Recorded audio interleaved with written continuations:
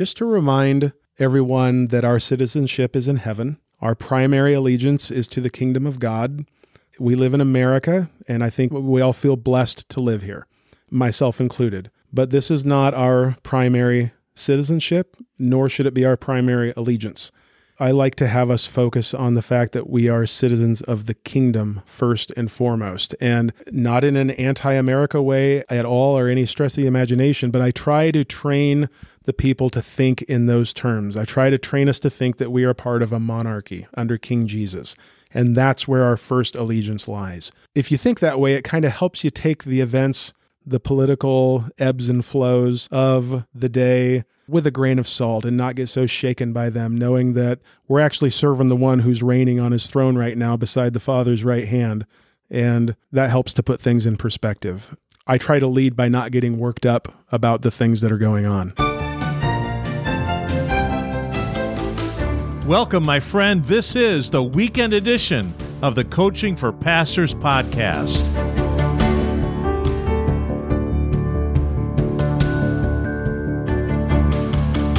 Hey, Pastors, good to be with you this weekend.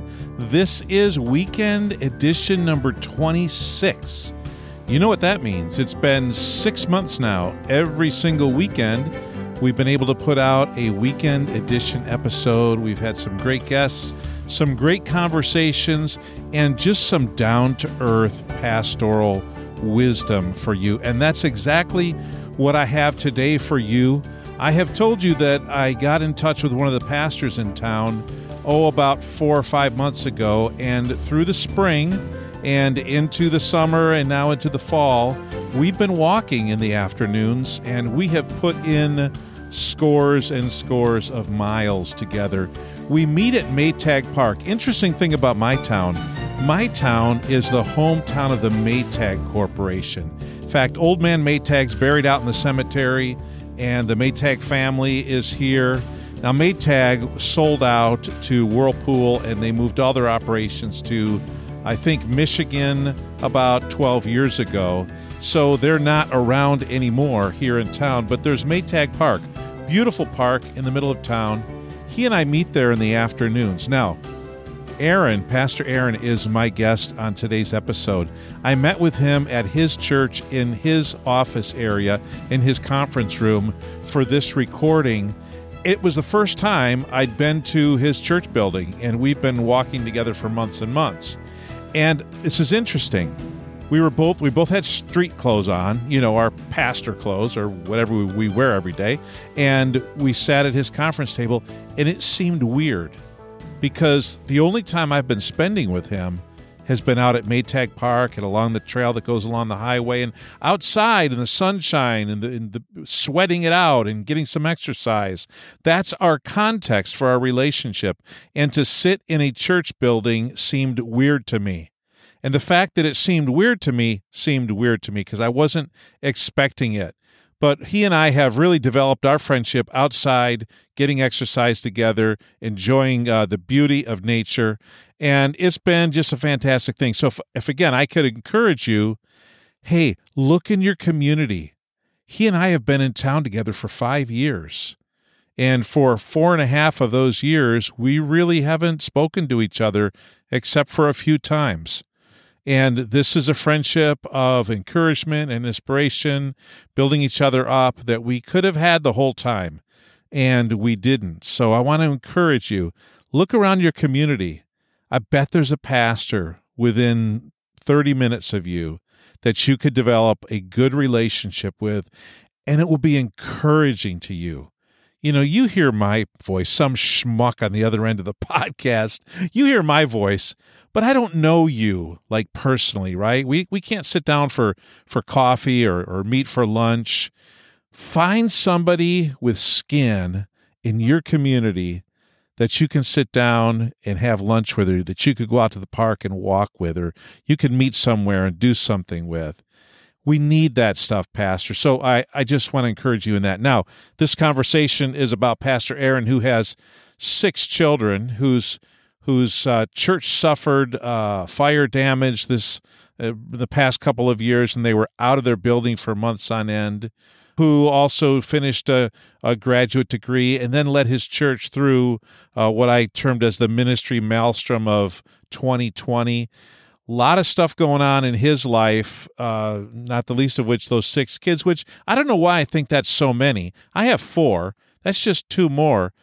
But 2 more is a lot more, I think. But he's got just great kids, a great family. This is a great conversation. It was for me. And it was especially encouraging to me as I listened back on it and edited it. It was really a lot of fun. So I know you're going to enjoy this. I'm not going to bother to come on at the end. I'm just going to let it roll and take from it what you will.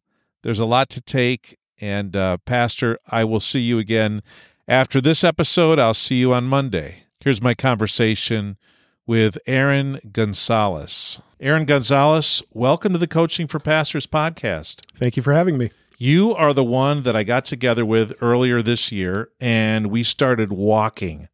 And we have walked, if we've walked 3 miles each time, how many times have we walked? Maybe 20, 25? I think more than that. Don't More you? than that? I think so. Boy, I have no idea. So we've probably walked 100 miles together. Yeah. And gotten to know each other. Yeah.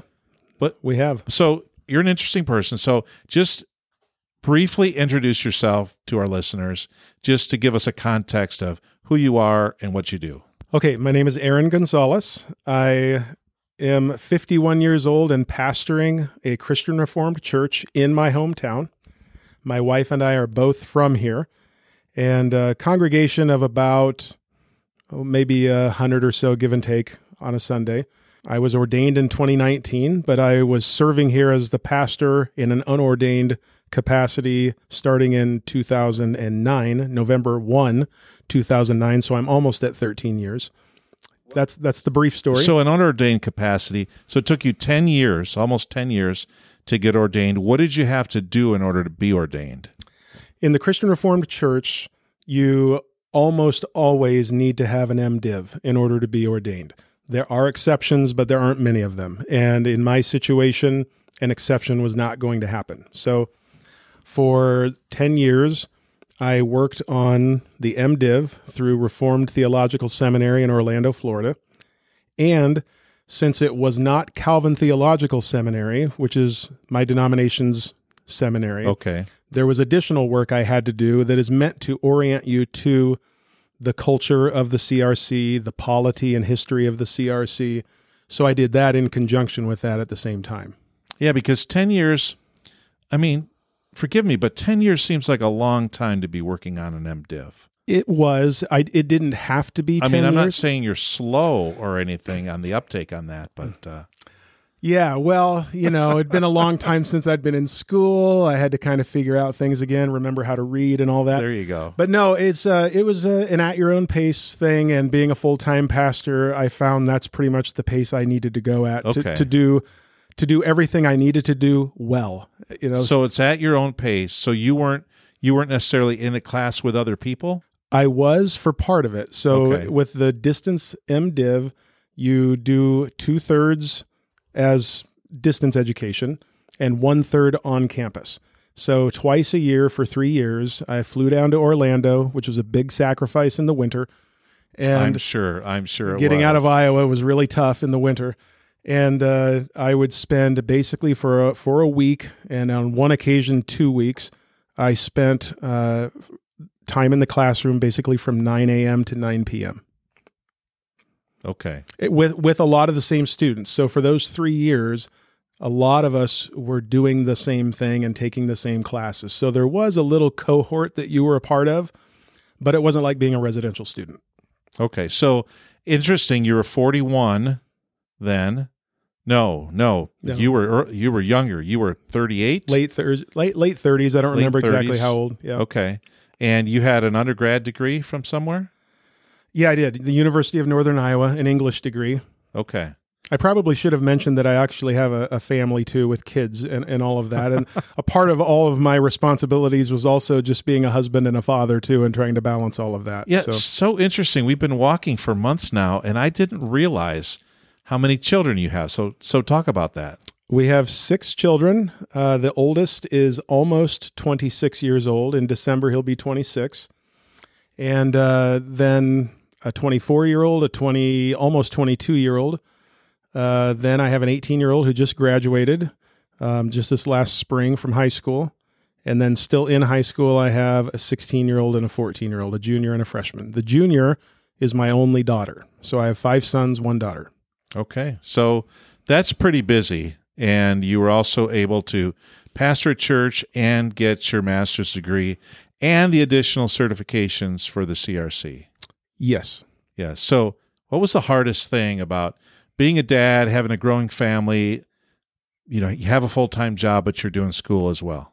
The hardest thing in that whole process, I would say, is as those weeks approached, when I had to go to campus, the classes you took were called hybrid classes. So most of the work was done on campus, but there was work you had to do off-site too. Yep. And that had to be done before and it had to be done after.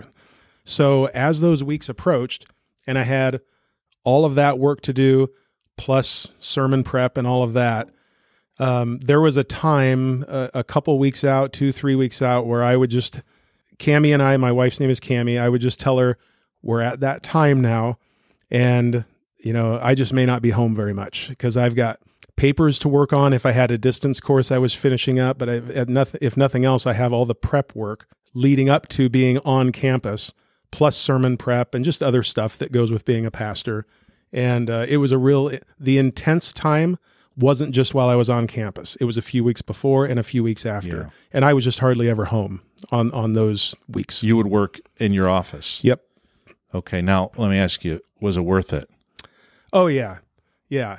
It was worth it it was worth it because it's, one, what I needed to do, and I really wanted to be able to serve here as the ordained pastor. It was kind of an odd situation, but the church worked with me. Our classis, which I know you know what that means, but let me just briefly explain that. The classis in the CRC is just a regional body of churches that are geographically kind of related. They're close to each other.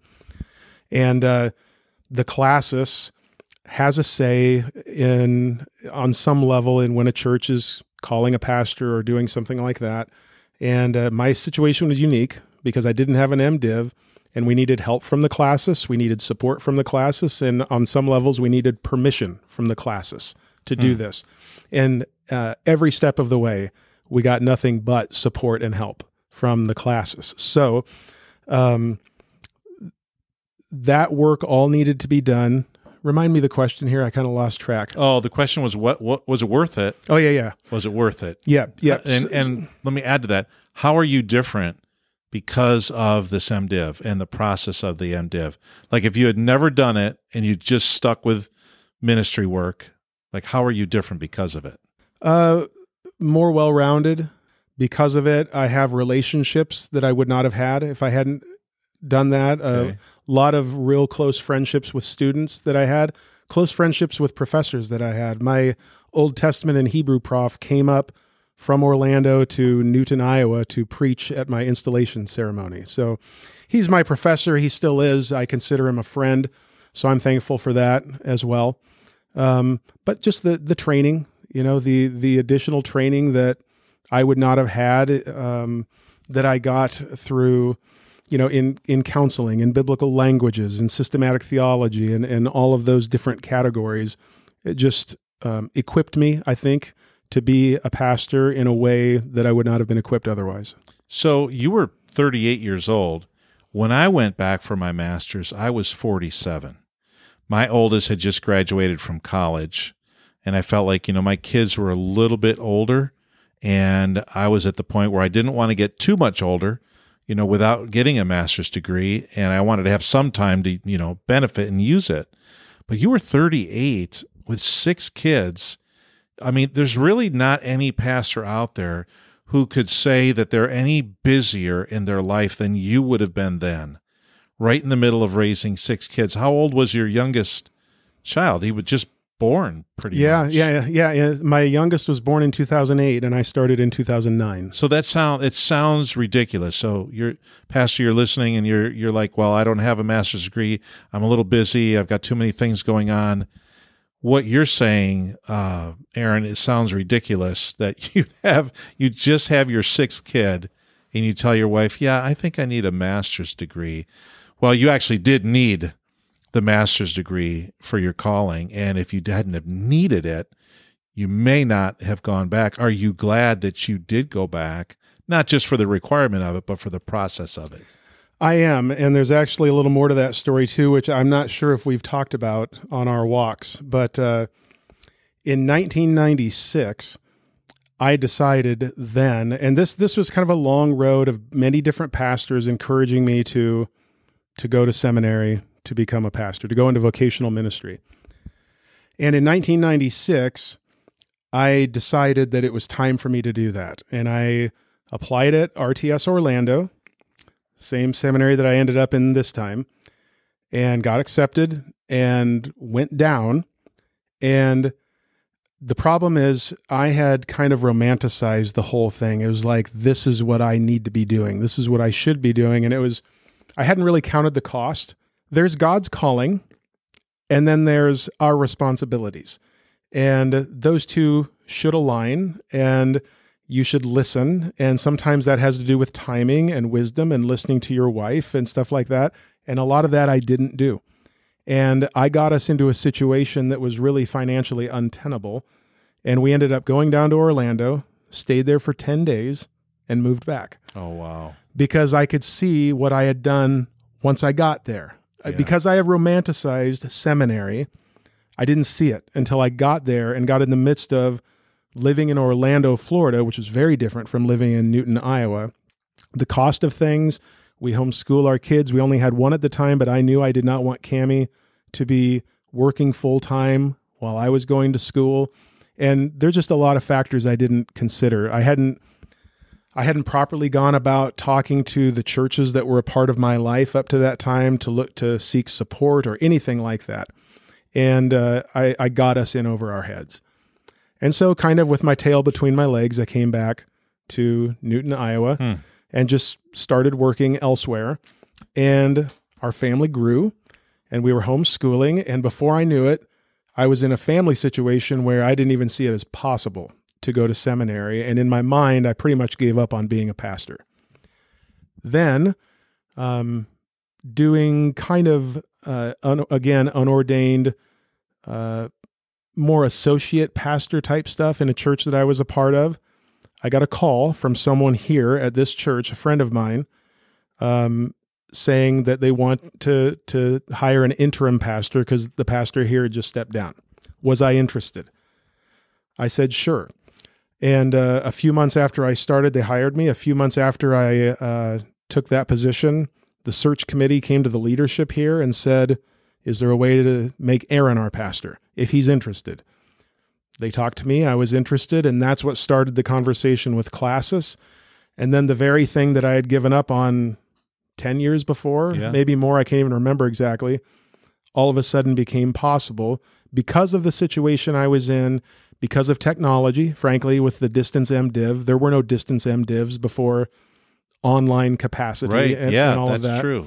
And so all of a sudden, things fell into place, and I was no longer faced with a situation where to go to seminary, I would have to leave and move and go someplace to do that, and probably have my wife work, so that we could be financially supported while I did that. All the things we didn't want to do because we were homeschooling our kids, all of a sudden that didn't matter. It was possible to do it without doing all of those things. So was it worth it? Yeah, it was like the thing that I had let go of finally and just said, that's fine. If it doesn't work, it doesn't work. I'm just going to do what I know I need to do and work and take care of my family and serve God in whatever capacity He has for me. It was kind of like, it felt like a situation where I showed that I could be trusted with a little, and then He trusted me with more. And so it was a gift, and the whole situation was ridiculous, the way that it worked out so well. So yeah, I had to do it. It was what had been served up to me. And so I'm thankful for that, and I benefited from that, and I get to serve this church that I wanted to be a part of. So yeah. You didn't know that ride was going to come back around for you. No clue. So, Aaron, what is your strength? What are you known for around here? What are you good at? What would you say, yeah, this is the thing that I do well here? Well, that list is virtually endless, Jeff. So one of the first things in terms of just feedback from the congregation that I got was just the way I teach from the Bible. I do not consider myself a great preacher. Like, you're not going to see any preaching books authored by Aaron Gonzalez, I don't think. Okay. But I approach the scriptures as the scriptures, and I've had a lot of feedback on just the way that I teach and make the scriptures relatable, yes, but also just holding their authority out there for us as our only rule for faith and practice. And I preach maybe portions of the scriptures that others maybe don't. I love the Old Testament. I love even some of the odd stories of the Old Testament. So I think people got reminded of stories that maybe they'd forgotten about or hadn't read in a while and maybe had never heard preached. So that was one thing just in preaching here, in my preaching ministry. I'm a musician. I guess that's a fair thing. I play the drums. Our praise team, I'm the drummer on that. So on the Sundays when we play, I start the service, lead the service, give the greeting, welcome everybody, and then I slip from the pulpit over to behind the drums and join the rest of the praise team in leading the songs at that point. Are those Sundays harder for you or not really?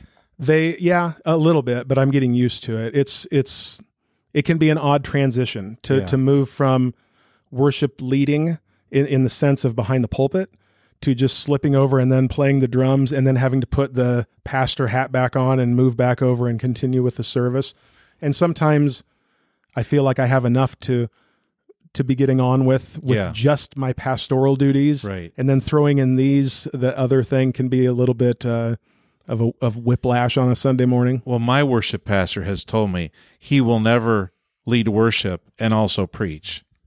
Because I asked him, hey, can you preach? And no, I'm scheduled. I'm leading worship that day, so I can't preach that day. I can understand that. Each one requires something of you. It takes energy to do both of those. It's different kind of energy. It is. And sometimes it doesn't feel compatible to do both of them. And part of it, this is maybe a silly thing, but I come in early on Sunday mornings and I do my service prep. I go over my sermon one more time. But on those Sundays, when the praise team is playing, I also have to go down and rehearse with the praise team. So it just throws one more thing onto my Sunday morning that I often don't feel like I have time to do. But then I hear the comments of the people, and I don't mean just about me, but that they appreciate us and they appreciate having us lead music, and that reminds me that it's worth it and I can just deal with it. So we were talking earlier down in your auditorium about what you've been through here at the church in the last few years. As we sit here, I don't remember how one impacts the other. I know that there's a lot has gone on in all of our lives in the last 3 years. You had a situation with your building. Was that before or during COVID? It was before. It was at the beginning of 2019. It was either January or February. I can't remember. Was it all resolved by the time COVID hit? It was. So you had it all ready, but you couldn't use it. Yeah, well, there was a gap of time in there. So in early 2019, we had a fire in our church. Very small fire, hardly any structural damage, but massive smoke damage. Everything in the church had to be taken out and cleaned. All the walls, all the surfaces had to be cleaned. All the carpet had to be pulled up and tossed and replaced. And that whole process to get us back into our church was a 6-month process. So almost exactly 6 months later, I believe in August, we got back into our church. A few months later, the first rumblings of COVID started being talked about overseas, Right. And then before long, we were in the thick of it, along with everyone else. So you had a few months in the building when everything was remodeled, repainted, new carpet, and all of that before y'all had to leave the building. Yes. Again. Yep. And the first time when you had to leave the building, where did you meet? For the fire? When we had the fire, you mean? Yeah. We rented the gym or the auditorium at the Christian school here in Newton for our worship services. Okay. And then we rented office space at an office building over just north of the railroad tracks, if you know where that is. Yeah. Yep. Okay. So what was the challenge with this fire situation that was here? What were some of the things that were really challenging having to deal with that? This is going to maybe sound like not a cop-out, but maybe unbelievable. But it's hard for me to say that there were even any challenges because, so the challenges were dealing with all the people you have to deal with when you have an incident like that, insurance company and the cleaners and all of that. But as a church, even though we had the setback or the obstacle of not being able to be in our building, we actually grew during those 6 months that we were out of our building. We added members, we had baptisms, and in a way, the crisis caused the church to come together in a way that, it's not like there was no big problem, but it almost fostered a community in a way, or a level of community that wasn't there beforehand. And so I'm not thankful that we had a fire, but there were some benefits of it. Even though it was a crisis and a headache, a lot of good came about through it as well. And I think we grew closer together as a body. So I'm wondering, did the body draw closer together in crisis because of who they were and how they were and what the culture was when the crisis hit? Or how much of it was impacted by leadership's handling of the crisis and the attitude in which you moved everybody into a new place and tried to set a tone and set expectations and maybe set perspective on what was going on? How much of it was pre-fire and how much of it was post-fire leadership? Some of both, for sure. There were already good things happening and events that we were doing, ministry opportunities, outreach events, where people were already coming together for a common goal. There were many of those. But our leaders stepped up in a very impressive way as well. And every time I would think of something that probably should be being done in that initial panic period of what are we going to do, where are we going to meet, I would find out that it was already being done. And there were just people stepping in and doing what needed to be done. And before I knew it, we had the Christian school, an agreement with them to use their space on Sundays. We had a rental agreement at this office space. And before I knew it, we were working with the cleaners who took everything out of our church, and they were working hard to clean those things that we were prioritizing and saying, we need to have these things as soon as we possibly can. So they were doing their smoke mitigation and getting us some books back, getting us some equipment back, our instruments, our musical instruments, so that we could have music in the service and all of that, a simple PA system that we had. That sounds like a big, huge mess. It was, and it would have been, yes, it was, but in my memory, I don't remember experiencing it as a mess. Headache, sure. But because so many people stepped up and filled all these gaps that needed to be filled, I just look back on it as a good experience, and all in all, and I think almost everyone here does as well. What would have made it not a good experience? In other words, you were who you were on the day of the fire, but then what kind of behavior from leadership would have pretty much guaranteed this is going to be a tough situation, and people are discouraged, people have kind of lost hope, people are maybe starting to peel away because they don't want to meet in some gym somewhere. Like, what were some things that they did that were really helpful specifically? Let me start with one of the things they didn't do. There was no sense of competing agendas. No one was vying to be the one in charge. No one was vying to be the one that got credit for good decisions or good outcomes or anything like that. It was just a working together. Another thing that was done is when there were a lot of decisions that were delegated. And yes, leadership needs to be in the loop, but leadership doesn't have to make every single decision. So the stereotypical, the anecdotal story of the church split is the color of paint in the nursery, right? Mm-hmm. Or the carpet. Mm-hmm. We had a whole church building that needed new carpet, new paint, new new cushions for our pews, new everything. Some of which is those stereotypical things. New interior decorating. Yeah. And leadership said, you who are gifted in this, and it was honestly a lot of our wives, but not just our wives, and we just kind of let them do what needed to be done, and leadership wasn't trying to micromanage that. Provided a little direction from time to time. They would come to us with some options and say, what do you like of these? These are what we like. What do you think? But I don't think we ever said to them, we know this is what you like, but it's not what we like, so we want to do this instead. It just worked. And no one was jockeying for position. And I think that was a big part of it. Well, I've never been in the building, and we were just downstairs, and it's beautiful. I think it's so pleasant, so inviting and warm, without any of the harsh 70s and 80s colors. That's what was there before. and maybe not harsh, but do you remember the rose color with the teal and all of that was big? And that's what was there before. Oh, yeah. So we are thankful sometimes when we have these kinds of things. Yeah. So now let's move a couple months further. Yep. What was the response of the people? And I don't know any of this, so I'm legit asking you. I haven't known answered any questions I've asked you yet. I don't think. Was there like, oh no, not again?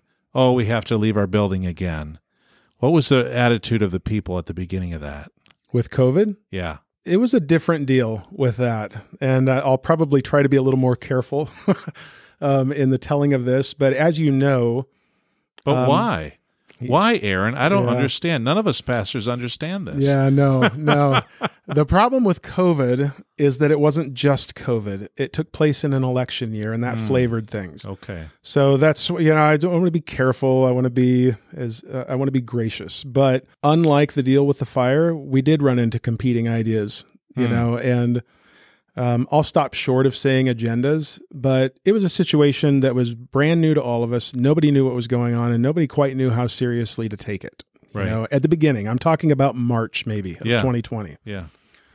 But we did consult with a couple of doctors, we being the leaders, made some decisions early on. And in Iowa, as you know, there came a point where our governor issued the shutdown. As a council, as the leaders of this church, we actually made that decision on our own before she made that decision. The thing is, the night we made that decision, by the time we got up the next morning, she had made that decision. Okay. So the timing was very, very close, but the conversations we had with medical professionals that we know convinced us that we need to take this seriously enough that for right now, we need to just do a brief shutdown and see what happens. And so we did. And then Iowa went through a 2-month shutdown or something like that? Basically March to May. Something like that, yeah. And then we came back, and when we did, we had the every other pew thing going on, but what we actually started doing was having our services out in the parking lot. Okay. And we had some people who would set up a sound system out there, bring out the piano and kind of a riser for me to be on. And that worked really well. And then we got feedback from our neighbors in it, because our church is located right in the middle of a neighborhood. And we heard a lot from a lot of people saying that they were glad we were doing that, because they would just sit outside and listen to our services. Someone told us it was really hot at that time in the summer when we were doing this, and they would go out and get in their swimming pool and listen to our services. They never asked us to join them, I noticed, though. Yeah, that's funny. So you were in the summer, you were outside, and then at some point you came back in. Yeah, well, we would come inside if weather didn't allow us to be outside. And on one of those times inside, it was that following week, a bunch of us, like pushing 20 of us, all tested positive, all got COVID that next week, myself included. That particular hit of COVID hit the church pretty hard. We lost a member because of that, and had a couple others in intensive care who made it through, but it was close. It was not a good situation. Yeah. So I think a lot of people at that time felt like maybe it wasn't going to be the thing that we were told it was going to be. But when that hit, that kind of opened our eyes to just how serious it could be. And so we began some stricter measures, and that's probably when things got a little more dicey for us as a church. That's when we really started experiencing the impact of different ideas of how this should be dealt with, how serious it is. And of course, by that time, you're only a couple of months out from the election, and everything is intensifying. Right. All the talk, all the just rancor. Yeah, just the whole situation is becoming more and more volatile, and unfortunately, we went through a rough time then because of just as all of that just came to an unfortunate crescendo. So then we hit 2021, and now we're most of the way through 2022.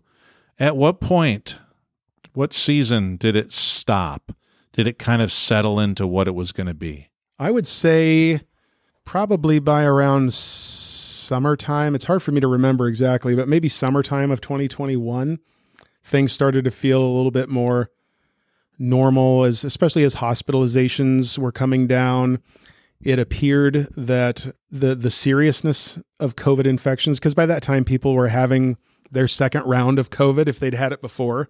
I didn't, but I did get it again, and it was nothing like the first time. And so hospitalizations coming down, people on ventilators coming down, those types of things that we've all seen going on where, yes, it's still out there. It appears it's going to be, but it does not seem to be hitting as hard, these later variants. And as that happened, I think that put people a little bit more at ease. And I think things felt a little bit more normal in that sense. But there are people who were here before COVID who are not here anymore. Some because of we had a couple of COVID deaths, 2 or 3, but we also hit in that same time. In 2020, I think it was a dozen funerals that we did, or that I did that year in our church. And for a church of about 120, a dozen people is about 10% of your membership, Yeah. And so that was a hard hit too. And that was just things just kind of coming together at the same time, that it didn't necessarily have to do with COVID, but when I came here, there was already a large elderly population, and you just know at some point, you're dealing with end of life things, and that hit our church in a big way in 2020. So there's that, and we didn't have many of those people, and some other people had left through the course of COVID and everything. And so coming out of COVID, we wanted to get back into doing all the same things we were doing before, but you have some different people. You have the absence of some gifts and talents that were here before. And so it just changes how you do certain things that you were doing before. And in some cases, it makes you face the question of, can we even do these things anymore? Because some of the people who were instrumental in doing them aren't here. And maybe we're passionate about it. Yes. Yep. That too. Yep. And so that's, I would say that is, if there's something that's still ongoing from COVID, it's that. It's still, to a certain degree, getting our feet underneath us and just really going through the discernment process again of who is this body, what are the gifts, what are the interests, can we do some of the things we were doing before, can't we? If we do, what do we need to do different? Because we're not quite the same church body that we were before. I want to go back one more time just to look at the difference between how your church handled the fire and how they handled 2020. So I'm looking at the differences being ideology and political. Some of those differences are political. Yep. And even the differences that would be maybe healthcare related got folded into the political, so that you weren't really just talking about healthcare or opinion on processing through a crisis. It ended up getting political. But the fire had no political overtones to it. Correct. Yeah. Yeah. So I don't know what that says, but it says something that you could go through. Literally, your whole building gets smoked out, and everybody handles it just fine. They all come together. They get it done. And then you've got from the outside, like your building is fine. Your personal stuff is all fine. But from the outside, you've got this danger. And yet we didn't come together. Got any thoughts on that? I mean, I'm just kind of... I have lots of thoughts on that, but I'm not sure if it's the kind of content you're going for here. Well, I can edit out anything. But, another thing I was going to ask you was how vocal were you and how direct were you in your leadership through that time? You said there are some people that aren't here anymore that were here before 2020. You were vocal and direct in your leadership through the building getting damaged and being ousted from the building for 6 months. And you were, I assume, somewhat vocal and direct in your leadership on 2020. But how are they different? Because we're all processing through this. Right. And pastors listening, I think this is the coaching part. Okay. Well, so let me give a little just so that there's an understanding of, different churches have different polities. In my church, I am not the lone, I'm not I'm the out front leader in the sense that I'm the pastor, but in terms of the council, I'm one of a group of 9 who is making these decisions, elders, deacons, and then me as the pastor. And so I don't have the authority to make unilateral decisions about what our policies are going to be. That's done by a council. That's helpful to know. Yeah. So it was never really my call to make. I was a voice among many in making the decisions we made. But as was pointed out to me on occasion, the pastor's voice sometimes tends to be a voice and a half, or maybe 2 voices or something like that. So there was that reality, and I get that. But this wasn't a bully pulpit kind of a thing. These were decisions that were made around this table that you and I are sitting at right now. And so there's that. That's kind of the polity reality of what I was in the midst of.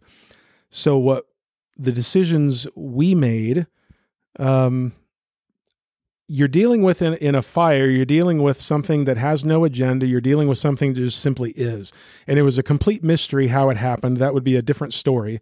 But we kind of know how it happened, but we don't understand why it was able to happen. But that's a different story too, that I don't know if you want to get into that. But that sounds very mysterious. Yeah. Well, I'll just put it this way. The fire inspector, the independent fire inspector that was hired by our insurance company, when he wanted to interview some of us, and when he left, he basically said, I don't think we'll ever know exactly what happened here.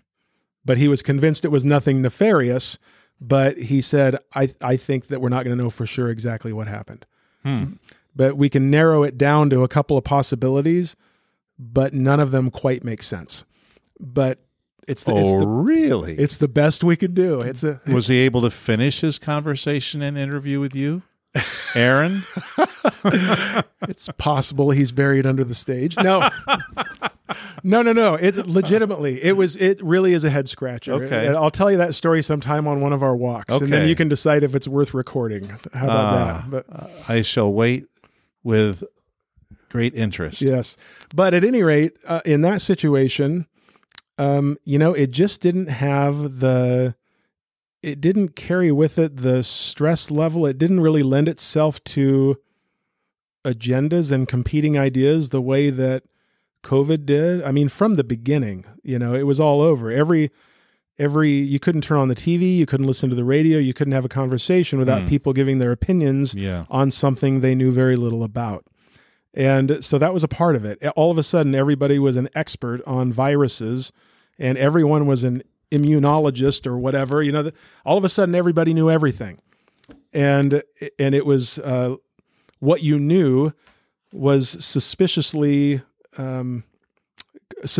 correlated with your political identity, or and that's just the reality of it. It's what we all faced. It's what we all, on some level, still are dealing with, though thankfully at a lesser level. Although here we are in another election year, not a presidential election year, but it's still out there, right?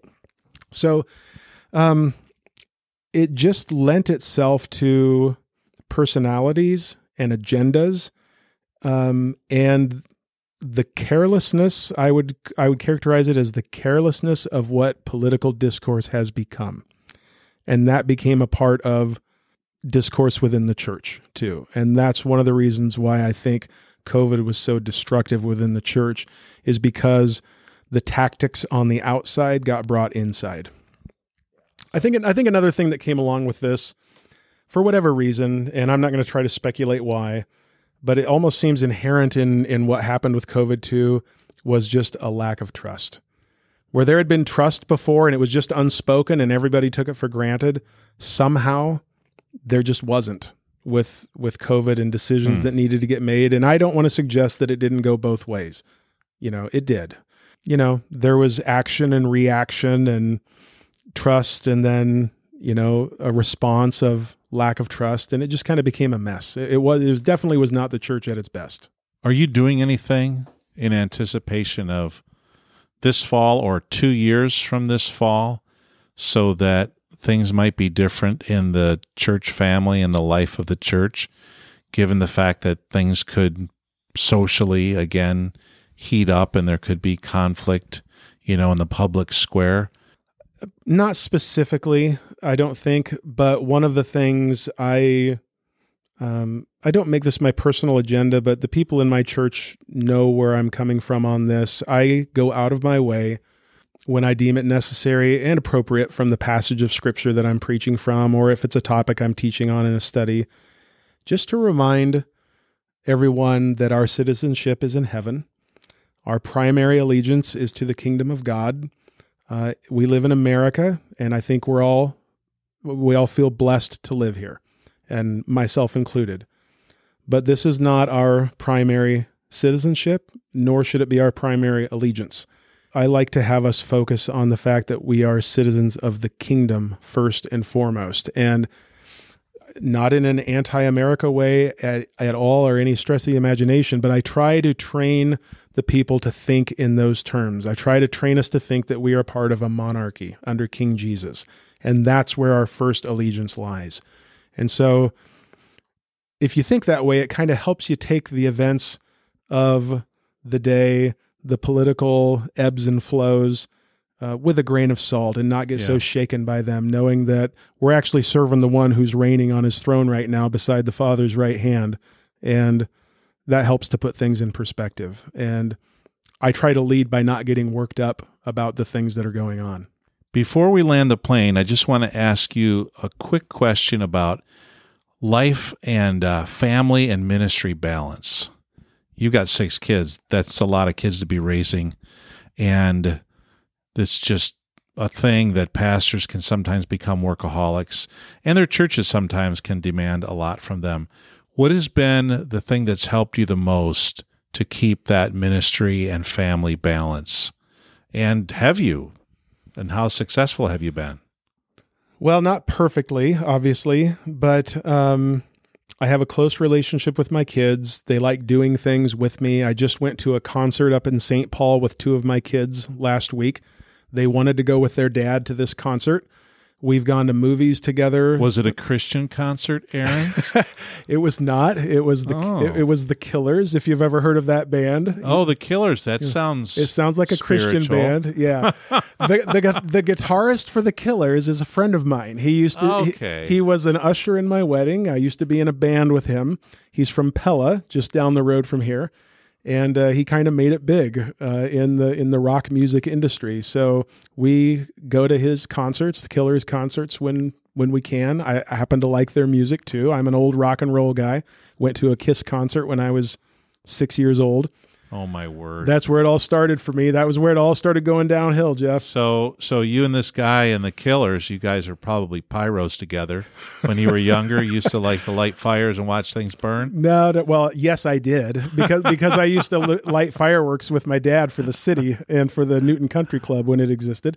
So you went to a concert with your kids. Yeah, so I do lots of things with my kids. I'm their dad, but we're friends too. We have fun doing things together. So that's always been the case. It was always important to me that is the case. And because of that, I kind of came into vocational ministry with a predisposition to not sacrifice my relationship with my kids. The calling demands certain things of me, and there are times where my family had to just be second, and that's just the way it was, and they understood that. Maybe not always, and I'm not sure that I always made the right decisions in that either. But they knew that they were that important part of my life as my kids, and we fish together, we mushroom hunt together, we hunt together, turkey mainly. We do all kinds of things together, and I was never going to let that not be a part of my relationship with my kids. They knew that. The church knows that. I think they have appreciated that, and maybe this is just because I'm from this town too, but as we sit here, you can see all these pictures of previous ministers here. The average time that each one was here is about 4 years. I've been here almost 13 now, and they know and have known that I'm not looking to go anywhere else. Cammie and I, for various reasons, feel anchored to Newton by family, by responsibilities and stuff. And they know that we're not looking to go someplace else. And I'm the pastor of this church, but we're members of this church, and this is our church. And one time after a service, one of the elder members who is not here anymore, he passed away a couple of years ago, but he was always one of the first ones downstairs after the service, coming down out of the sanctuary to the foyer where I greet people, and he was always one of the first ones down. And he said to me one day, "You know what I like about you, Aaron?" And I said, "No, I don't, Ralph." "What?" He said, "You're one of us." And that's what I think they sense from me. Yes, because I'm from Newton and have family here, but also because they know that I feel like I'm a part of this church, and I'm not really looking to the next call or the next job or whatever. And I'm not saying anything, there's nothing wrong with taking another call. I'm not trying to suggest that, but that's not what I want to do. I feel called to this church. This is where I want to be. And they know that. And I think they appreciate that. And it has, it's just created a good relationship between me as pastor and the rest of the church as the congregation. And they trust me and I trust them. And so if I go and do something with my kids, there's no one calling up the elders and saying, "Hey, shouldn't Aaron be at the church doing something instead of going up to St. Paul with his kids?" Because they trust me and they know I'm here for them and bringing them the sermons every Sunday and all of that. So there's just a mutual trust there. That's good. I like that. Hey, in order to enhance this spiritual end to the this episode, I'm just wondering about maybe you mushroom hunt and you use the mushrooms to enhance your concert experience at the Killers concert. Maybe that's what the shrooms are for. I don't know. I clearly need to get you out hunting morel mushrooms and then eating them, so you will understand that is not the morel mushrooms. That is not the effect of morel mushrooms. They're not the psychedelic mushrooms, not. Killers concert mushrooms. Nope, they're not. Not a bad idea, though. Hey, one last word for pastors who are listening, who may be discouraged, may be confused, may be wondering, man, this world is kind of going crazy. They're talking about tactical nuclear weapons over in Russia, and Iran. They're rioting in the streets because women want to have some freedom, and you can hardly go to a place on the planet right now that isn't some kind of craziness, right, to our own communities. What do you have to say that would be a word of encouragement to pastors who are leading their churches in this global age? The first thing that I would say, two things. The first thing I would say, and this will sound very cliche, but I mean it in a sincere way, fix your eyes on Jesus, the author and perfecter of your faith. It will give you perspective. Going back to what I said about we are primarily citizens of the kingdom. Our time here right now in these crises can seem overwhelming. There will come a time when we will look back on it and wonder why we thought it was such a long and serious ordeal. The perspective of eternity, Paul had it really, really good. Seeking just a fraction of that perspective that he had, where he counts all things as loss, considers them as rubbish, right? Compared to the riches that will be his in Christ. To the degree that we can have that perspective, it will make these trials of this present age diminish, and it will magnify Christ. So that's one thing. The other thing, if that's love of God, then the other thing would be love of neighbor. Love your people, serve your people. Moses put up with more than any of us are probably going to put up with. And he kept pleading for his people. He kept being their shepherd. He pleaded with God to be merciful to them, to spare them. Yes, he got frustrated, but he continued to serve. He continued to be faithful, and he probably went through more than we're going to. So just keep loving your people. Pour yourself into the people of your church and the life of your church. Be a member of your church as well as being a pastor of your church. Be involved. Don't be afraid to clean a toilet. Don't be afraid to pick up a broom. Be a part of the larger thing. A pastor has a unique calling, I get that, but don't be above the other things that go on in the church. Be a part of it. Be integrated within it. Really good words. I wasn't expecting all that. That's really good. Thank you, Aaron, for joining me today. Thank you for having me.